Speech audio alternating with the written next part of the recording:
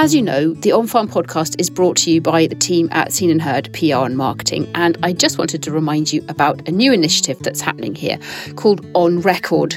On Record is a project to preserve voices, stories and memories for the future with your very own audio recording. So we're recording memories of rural life. We're travelling around Scotland, working with families and organisations to capture precious voices of family members or staff members or long-serving office bearers, to preserve those for posterity and sometimes for historical value. So if you think this project is something that you'd like to be involved in, and maybe you have a grandparent or a parent that you'd like to capture on audio while you can, please do get in touch. You can find out more at onrecordmemories.co.uk. Hello and welcome to this latest episode of On Farm. I'm Anna Davis, and as always it's great to be here with you. Now, we launched On Farm back in January 2020. It seems like a long time ago. A lot has happened since then in the world. But we've put out more than 50 brand new episodes in that time, and Monty and I and the rest of the team are extremely proud of what we've achieved. But we also have to accept the fact that when it comes to rural podcasts, we are a bit of a Johnny-come-lately on the scene compared to the guest that we have today. He won't need much of an introduction to many of you, although you will probably be interested in some of his Scottish connections. And you'll be interested also in his motivations for getting involved in podcasting in the first place. So here he comes, the godfather of rural podcasting, Will Evans from the Rock and Roll Farming podcast. I'm Will. I'm a farmer from northeast Wales near Wrexham. We farm beef cattle and arable crops and do a bit of contracting as well. I live on the family farm with my wife and 4 young daughters. And then a few years ago, I very randomly decided to start a farming podcast, and that has led me to get involved with various different industry things. But first and foremost, I am a working farmer. I'd love to talk to you more about the farming in a minute, but one of the reasons why we asked you to take part in On Farm today is because you're kind of old hat at this. We're in 50-something episodes. Old hat. Thanks, Anna. Not old, experienced hat. How to do really well, offend your guests in the first 30 seconds.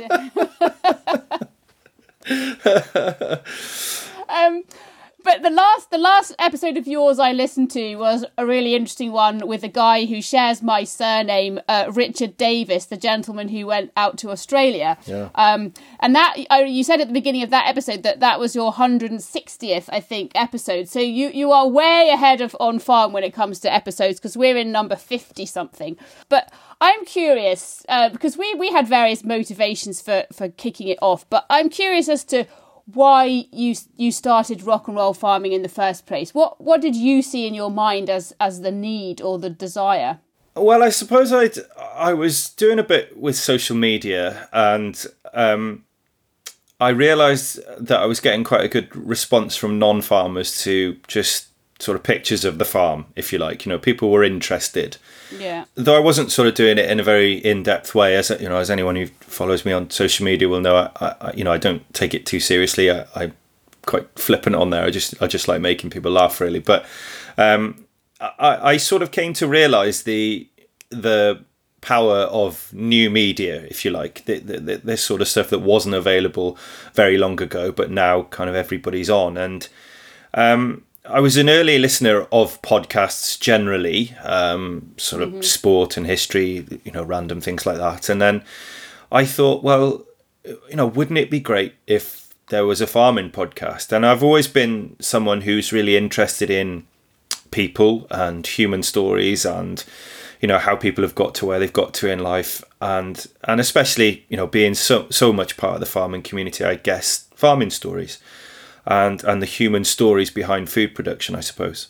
So I thought, well, you know, why isn't there a farming podcast? You know, why isn't there someone talking to people about their lives? You know, people who you wouldn't necessarily usually hear from.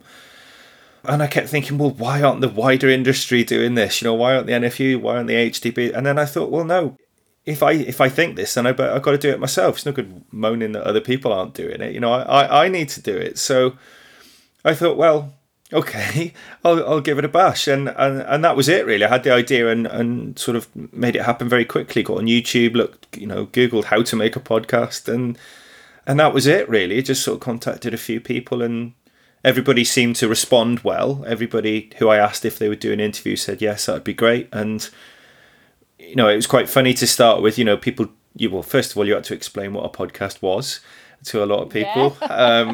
Still find ourselves doing still that. do Yeah. occasionally. Yeah. But, even people who had never done any kind of interview before and were probably quite nervous, as soon as you got them on to what they were passionate about, which is usually their livestock or their crops or whatever they're doing in farming, they were away. And, just brilliant to hear this sort of passion in their voice. And, I didn't want to make it too technical. I wanted to aim it at farmers and non-farmers. And I think we've successfully managed to do that. And, from there, it's been, this month, it will have been 4 years since I started it. And I've just loved every minute of it.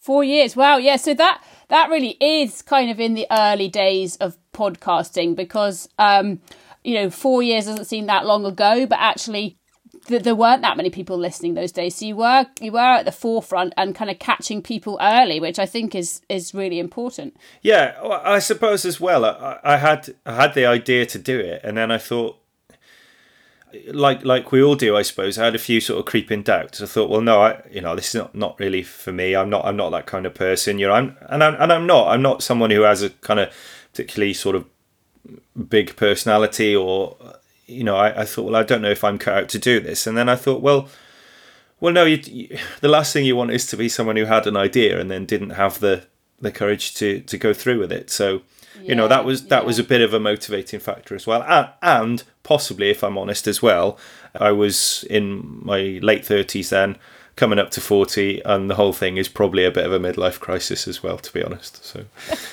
which my wife and children would tell you is ongoing. I wonder if maybe I'm in the same boat as you then, because it sounds like we're about exactly the same age, and I hadn't really thought that I was going through a midlife crisis, but maybe that's what I've been doing all along. I didn't realise.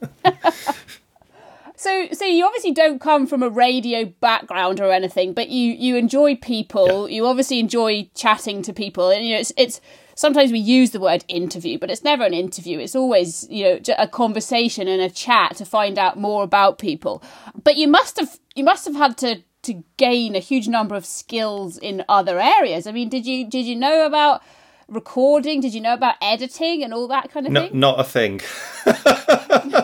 Not a thing. I mean, I am probably as much of a I was going to say a sort of standard farmer. I don't know if there's any such thing as a standard farmer, but I left school very young just to come and work on the farm, and that's where I'm happiest. And I'd never done any kind of creative project before, although I've always been quite literary. Is literary a word? I've always read a lot anyway, and I read a lot, and I've always enjoyed writing and things, but I've never done any kind of creative project. So no, it was very much get onto YouTube, watch videos hosted by very irritating American teenagers telling you how to make a podcast, and it's one of those things that I was quite daunted by to start with, and I thought, God, I'm never going to get the hang of this. But then, even in those early days, once you got on kind of podcast forums and things, which I don't recommend, highly nerdy places, but you thought, well, if all these people can do it, then I can do it. It can't be that difficult. And once you've done a few, as you'll know, it's not that difficult, is it? Once you're up and running with it. So yeah. Well, I have to admit, when it comes to editing, I have no idea if it's difficult or not. Because I'm a bit lazy, and trusty Dave, our producer, does that for me. But as far as I'm aware, you do your whole podcast from start to finish yourself. Is that right? I do, yeah. And wow. I'm not. I don't think I'm very good at editing because I'm not ruthless enough. So I find it all so interesting. I can speak to people for an hour and a half and find every minute interesting. So I find it really hard to cut things out. So that is, I think, probably the thing that I'm worst at. Of course, with busy farm and mixed farm, we're always busy with something, and the kids and all the things they have going on and other stuff I do as well. I do end up doing it very early morning or very late at night, but it's like anything, isn't it? I certainly wouldn't do it if I didn't enjoy it.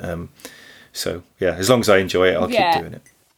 Well, exactly. And, like us, you had a bit of a holiday for a wee while back then because, it's a lot of pressure, particularly when you're doing every task yourself. It's a lot of pressure to feel as though every single week you've got to have fresh new content, when you might have a week where you're not feeling particularly chatty. You might have a week where you've just got so much on that you just can't get to it. So it's challenging, I guess. I don't know if you feel the same, that you kind of build up an expectation and people want to be listening to you every week. But at the same time, that presents a huge pressure. So sometimes you just got to think, deep breath, let's have a rest, and then kind of come back fresh. Do you think? Yeah, definitely. And I, like a lot of people, had a really sort of difficult summer. The weather was terrible.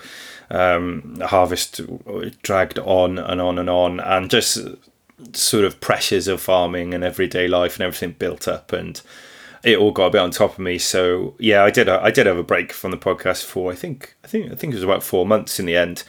I always did intend to bring it back, and when I did bring it back, I was full of renewed enthusiasm. So, but what I have done since I brought it back in just over a year ago, I whereas before I had religiously put one out every week and put a lot of pressure on myself to do so, now I tend not to. I tend to put out about 3 a month, so I have a week in a month where I don't do one, and it just, I don't know, it works a bit better for me. I'm trying to get a bit better at not putting too much pressure on myself, because I think we all do that to an extent, don't we? We do, yeah, definitely. And when you brought it back, what was it that made you think, right, now is the right time? I feel ready to keep going again, I suppose. I think it was just I had a few mental health problems, which was probably just burnout, really.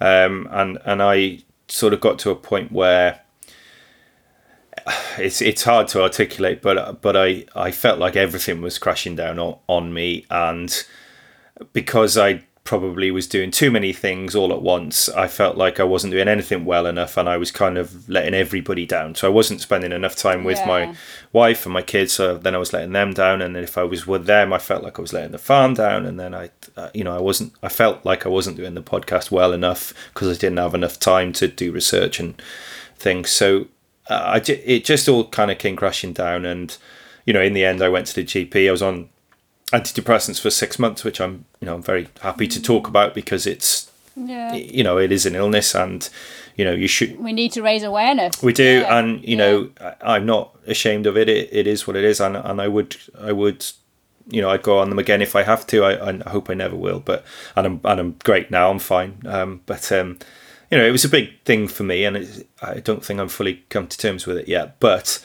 the antidepressants helped. In the end, it took a while to work, but in the end they helped, and I just sort of felt full of renewed enthusiasm again. And I suppose despite everything, I do love doing the podcast. It is a lot of work, but you get to speak to so many inspiring people. And inspiring is perhaps a bit of an overused word, but some of the people I speak to have just overcome such great challenges in their life, or they've really sort of seized the bull by the horns and done something really different. And those people who I wouldn't normally encounter or get the chance to speak to, and have a very in-depth conversation over an hour, which we don't tend to do that much in our lives anymore, do we? So getting that opportunity is a real privilege, I think, and I do find it, I suppose selfishly, I take that enthusiasm and drive, I hope, back to my own life, and that sort of level of inspiration, it gives me a real lift, I think. Yeah, I think that's so true, and never more so than in lockdown. We don't have conversations in any depth with people because we're not seeing them at the moment, and I suppose that will help you, as you've outlined. It certainly inspires, and I know you're right, it is an overused word, but it's got a good meaning. So let's just carry on. You do meet virtually meet and talk to inspiring people, which improve your day. Yeah. And then I suppose, how much do you kind of think about the listeners? Because I think, particularly with your podcast, people are, I don't want to use the word reliant, but, you're cheering up people's day. And perhaps for people who live alone, you're providing company. That's quite a weird and difficult thing to think about. But does it go through your mind ever? Yeah, it does. It does sometimes. It's funny. I was actually talking to my wife about this not long ago, about how, I can't sort of emphasize enough really how odd all this has been for me, because I left school literally as soon as I could, went home to, that well-worn path that farmers' sons take, straight home to the farm, all I ever wanted to do. And then for a long time, I did Young Farmers and all that sort of stuff. And I did go to Harper Adams for a few years, and I loved all that, but I never really looked outside my own sort of few hundred acres, if you know what I mean. I really didn't. I was just very focused on the farm. We made a lot of changes, and I'm very proud of the business we have here. But it was only sort of the last few years since starting this little podcast in my spare room, the things that have happened to me that I don't really think about, but one day I think I will. I think suddenly I'll sit down and look back and think, well, how the hell did all that happen? All that weirdness. I suppose I do. In answer to your question, though, I occasionally things do get through. Yeah, I had a lovely, sometimes you get messages. I had a very lovely email from a lady who was having very aggressive course of chemotherapy. Mm-hmm. She listens to the podcast every week, and the chemotherapy was terribly affecting her sleep, so she'd end up just sort of lying awake in bed every single night, and she kind of would listen to the podcasts, and it would help her, as she said, it would help her get through the night and face her demons. And she was obviously extremely worried about what she was going through, as you can imagine. So things like that, it's not something I dwell upon, but it does mean something. And when we've talked about mental health on the podcast, I've always had messages afterwards. I had a very long message after one interview in particular where we talked about mental health from a farmer in Australia, actually, who I think he was an older gentleman. Very long email, and he just said, hearing this podcast has saved my life. I was absolutely on the floor. Somebody's recommended this podcast, I've listened to it, and on the back of it I've reached out to my GP. Things like that. Again, that's phenomenal. It is. I don't, and that's all down to the guests for opening up and being brave enough to do so. But when I stop and think about it, that is pretty cool. Sure is. Yeah, it does mean it does mean something to me. Yeah. Yes, it does. Yeah. So you must be like us in a way. We've had so many tears. Yeah. We heard from a lady called Sarah Skerritt about an experience she had and a conversation she had with a farmer who had been considering taking his own life. And we've spoken to Nina Clancy from RSABI. Monty was in tears a couple of weeks ago talking about equine grass sickness and the devastating impact that has on horses and people. And it's an emotional journey sometimes, isn't it? But overwhelmingly positive in that, you're hearing inspiring stories, you're helping people at the same time, and getting out stories that otherwise perhaps wouldn't have a channel to reach people. Yeah, very much so. And you're Welsh like me, Anna. We're emotional people anyway, aren't we? So it doesn't take much to set me off at the best of times. So yeah, those kind of human stories are always hard hitting, aren't they? And and some of the people I've spoken to, a couple in particular, sort of Patrick Joyce, who I spoke to, who at the time had terminal cancer, and spoke about his diagnosis and how that had sent him into a spiral of depression and affected his family and things like that. And Patrick's since passed away, but I've kept in touch with his wife Zana, and things like that. Just I don't know, just getting the chance to he raised a huge amount of money in the last sort of 6 months of his life.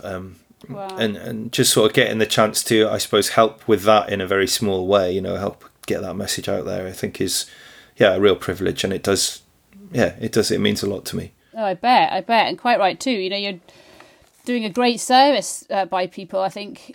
Now we know the stats about how podcast listenership is increasing at a crazily fast rate. But it may be true to say that occasionally the farming community are perhaps a little bit more tardy at catching up on certain digital trends than others.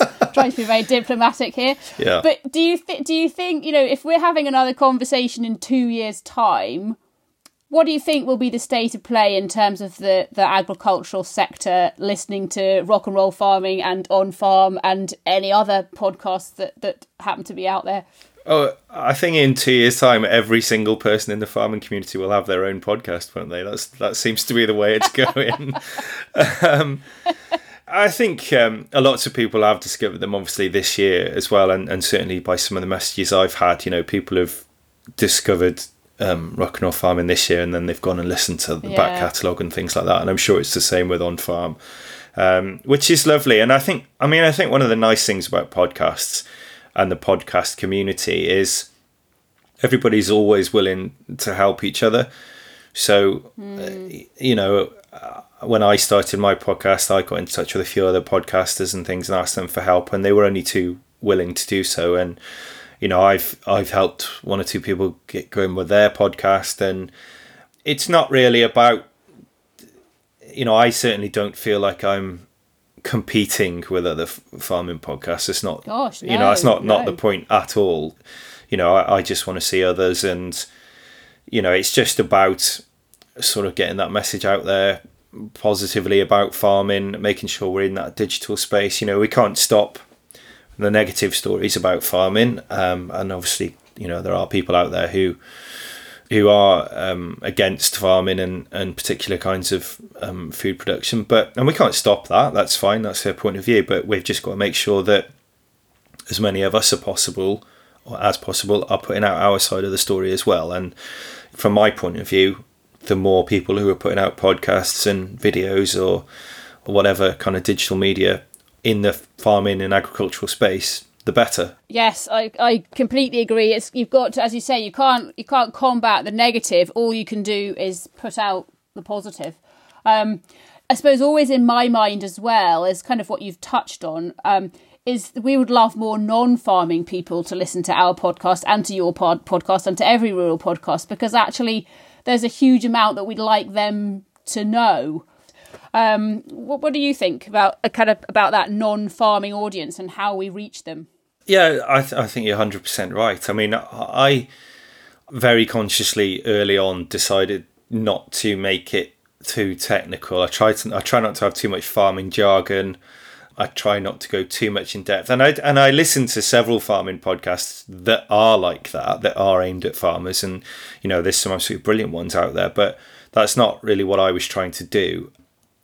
And judging by certainly the sort of messages I get, I would say, and you're right, it is hard to find out exactly, but I would say probably 50-50 with me. I do get a lot of non-farmers listen, and I know several of them have messaged me to say that they have then kind of told their friends and things like that. So that stuff makes me think that I must be doing something right with it.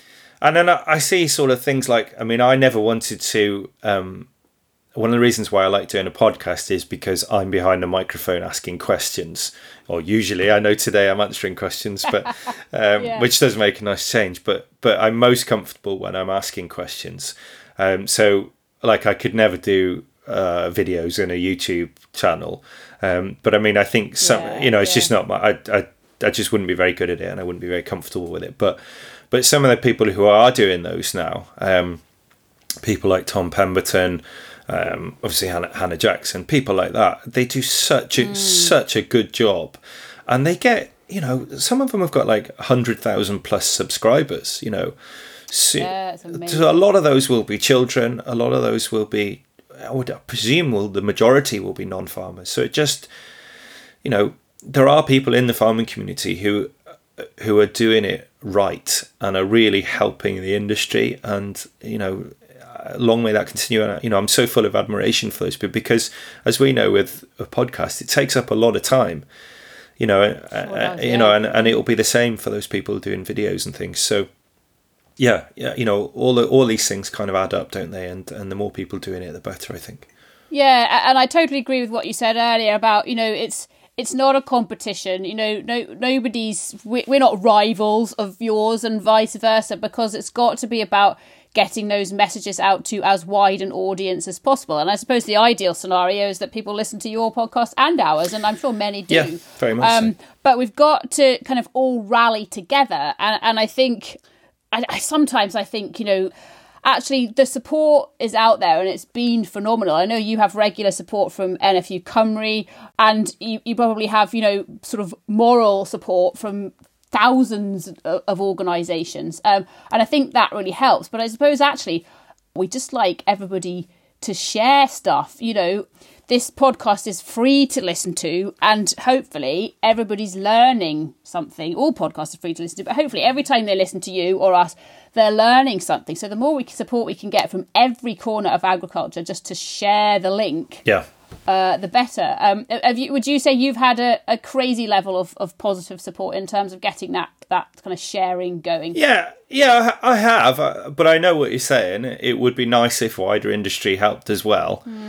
Some of the stuff, various things I've been involved in, not necessarily with the podcast, and I don't want to mention any names in particular, but, you know, I have been quite frustrated sometimes with wider farming industry that often some of the industry bodies seem to be competing against each other rather than working together. Yes. And, you know, a big part of what I do is trying to bring people together. I'm a big believer in sort of collaboration and working together and finding common ground. So, you know, I have been frustrated at that at times. But then I suppose, again, I go back to what I said at the beginning. I suppose if you sit and wait for other people to do things for you, then it doesn't happen. I suppose you've got to make it happen for yourself. So, you know, I think the rise of these kind of podcasts and some of the other things I've mentioned, you know, I guess it all helps. But yes, some assistance and greater support from wider industry is always welcome. I agree. I think, it's great, but there's always room for improvement. Yeah. Now, this might be a difficult question to answer, I suppose, but thinking, you know, you've got 4 daughters, so you've got double the trouble of me because I've got 2. But thinking about them, you know, when they get to our age, we kind of know where we've all got different views, but we all know where we want farming and agriculture to be. But how do you think that the kind of digital and including that podcasting revolution will help farming to get its message across between now and, you know, whenever our daughters are in their early 40s? Yeah, I think massively. I mean, I think back to when I was younger, and farming, there were some exceptions, but it pretty much was a closed shop. You know, there were not many new entrants in farming at all. You know, it's certainly, I mean, it's not particularly diverse now, but it certainly wasn't a diverse industry then. And it wasn't anything that even people talked about or thought about, I don't think. And you look how that's changed over the last few years. And I think young women are the fastest growing demographic in farming, I think. And, you know, although we've got a long way to go in terms of diversity in the industry, I do think, you know, it's improving slowly. So yeah, I think there's so much opportunity for new blood in farming, new entrants, you know, people come in with different ideas, people who perhaps question, you know, and we all do this to an extent, don't we? Even if you know, I mean, I try and be very open-minded to change, and I try and be aware not to get too stuck in a, you know, we've always done it this way kind of rut. But at the same time, sometimes when you've been farming for a long time and you're part of a farming family, you just don't notice things, you know, things that, you know, perhaps you just walk past them every day and you don't question it. Whereas new entrants and people who come into the industry from different sectors or different backgrounds, they invariably do look at things in a different way. And then that pushes the rest of us on, because then suddenly, well, we're seeing what they're doing and think, well, maybe we could do that as well, you know. And I think that's really important, to have that sort of diverse industry of different people from different backgrounds, different ideas. And so I hope that continues. My kids are quite young. I have no idea whether they'll go into farming. or not, even if they do want to go into farming, I would hope they would perhaps go off and do something else for a few years first. If they do want to, that would be fantastic. Nothing would make me prouder than being Evans and daughters one day here on the farm. Oh yes, that'd be pretty cool. But if they don't want to and they all scatter to the four winds, then we'll have to decide what to do then. Totally forgotten what I was going to ask you next. Actually, don't worry, I know what that's like. I did a podcast yesterday. I interviewed someone yesterday, and I did exactly the same thing. I had absolute, yeah. I remember now. I said, you said at the beginning that first and foremost you are and will always be a farmer. Yeah. Do you think you've learned anything from your podcasting journey that's a kind of transferable skill back to the farm?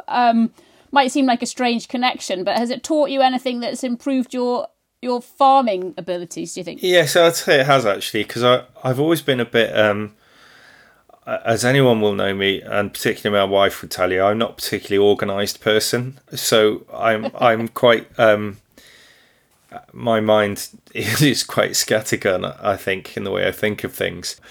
But what the podcast has definitely taught me is to be much more organised and to be able to, and I am involved with a fair few different things now. I'm recently, I'm one of the new directors of Oxford Farming Conference and sort of different things. And what all this has taught me is how to be much better organised and to be able to, I suppose, easy for me to compartmentalise things better.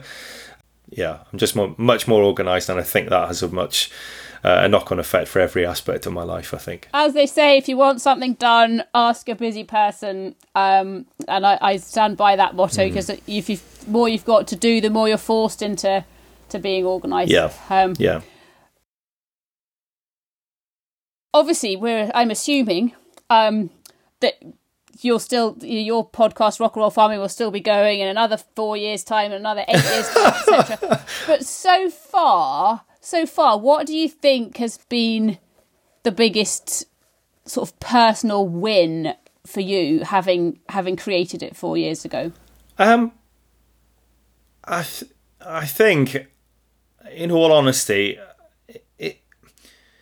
When I started the podcast, I suppose, like everyone else who starts a podcast, I was always checking download numbers, and I if it went down one week, I was like stressing about it. But I honestly don't do that anymore. In fact, I very rarely look at downloads or figures at all, because it's just not why I do it anymore. I do it because I get people who listen every week, who message me every week. It's just such a lovely little community, and it that has, again, without wishing to sound cheesy, and it's not meant in this way, it really has sort of enriched my life, really. There are lots of people who listen from all around the world, who message me all the time, who I'll probably never meet, but I feel like by doing the podcast, I'm, providing them with a little bit of interest every week, or a bit of entertainment, or whatever it might be, and that is just a really nice feeling. So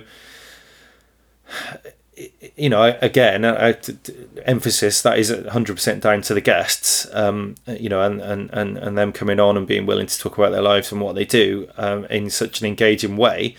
But having that feeling that I am contributing, I suppose, is very important to me. So yes, I suppose of all the things it's led to, that is still the most important. Yeah, it's the community aspect of it, I think, that's the most important to me, and I don't see that changing. Yeah. I'm dying to ask, actually, I don't know if you ever check, because we don't check very often, but in the early days we used to check our reviews and what people said about us, and it still makes me laugh, because I think on about week 2 somebody left us a 1-star review on Apple and said, "This lot don't know what they're talking about," or something like that. Monty was dead set on trying to find out who it was and go and leave something nasty on their doorstep, I think. But, thankfully, we've had positive reviews since then. But have you ever had anybody take exception to something that you've done? I don't think I've ever had any bad reviews on on Apple, I've had some really nice reviews on there.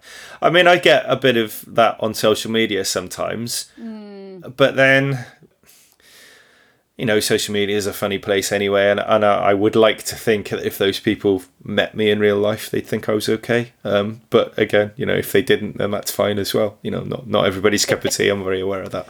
Well, no. But as my husband said actually to me this morning, he said, well, he must be a hit with the ladies in Scotland, because whenever he interviews anybody in Scotland, it's always a woman. I hadn't thought about that. I suppose I have interviewed quite a few women in Scotland, actually. Yeah, well, I suppose Scotland is a bit my... I always think of Scotland as my sort of second country in a way, because I've got family who farm just outside Dundee. My auntie and uncle and cousins farm just outside Dundee. And I've got some very good friends up there as well. So we try and get up to Scotland as often as possible. My wife and I got engaged in the Highlands, and love Scotland. So yeah, any a bit like me then. Yeah. I'm half Welsh and half Scottish, so I feel quite divided, and obviously live in Scotland. Haven't visited Wales for a very long time, but I always love a Scotland-Wales rugby match because I can't lose. Yeah, well, it's also the best game, isn't it? It's always very entertaining. So yeah, definitely. It's been really, really fascinating to chat with you, Will, and I appreciate you taking the time to do this. But I think we're on the same wavelength that, you know, it takes up a lot of our time. It's certainly never going to make us rich, but no. It's something that's enjoyable, and you feel as though it's worthwhile. And I think collectively, the more people we can get listening, we're always saying to people, you know, just show your granny or show your dad how to physically download a podcast, because we find that actually that's a bit of a barrier for people. They want to listen because if you love the radio, you're going to love a podcast. But sometimes people are just a little bit fearful of the mobile technology and don't know how. So anybody who is listening, just go and show somebody if they don't know how to do it.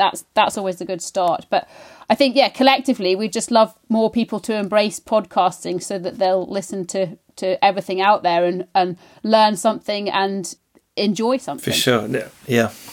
I echo everything you just said there, and certainly in terms of sort of older people. And I think the pandemic is, we've all been isolated for a long time. So, a lot of people, a lot of older people I know have been stuck on their own in their homes for several months now, and it's.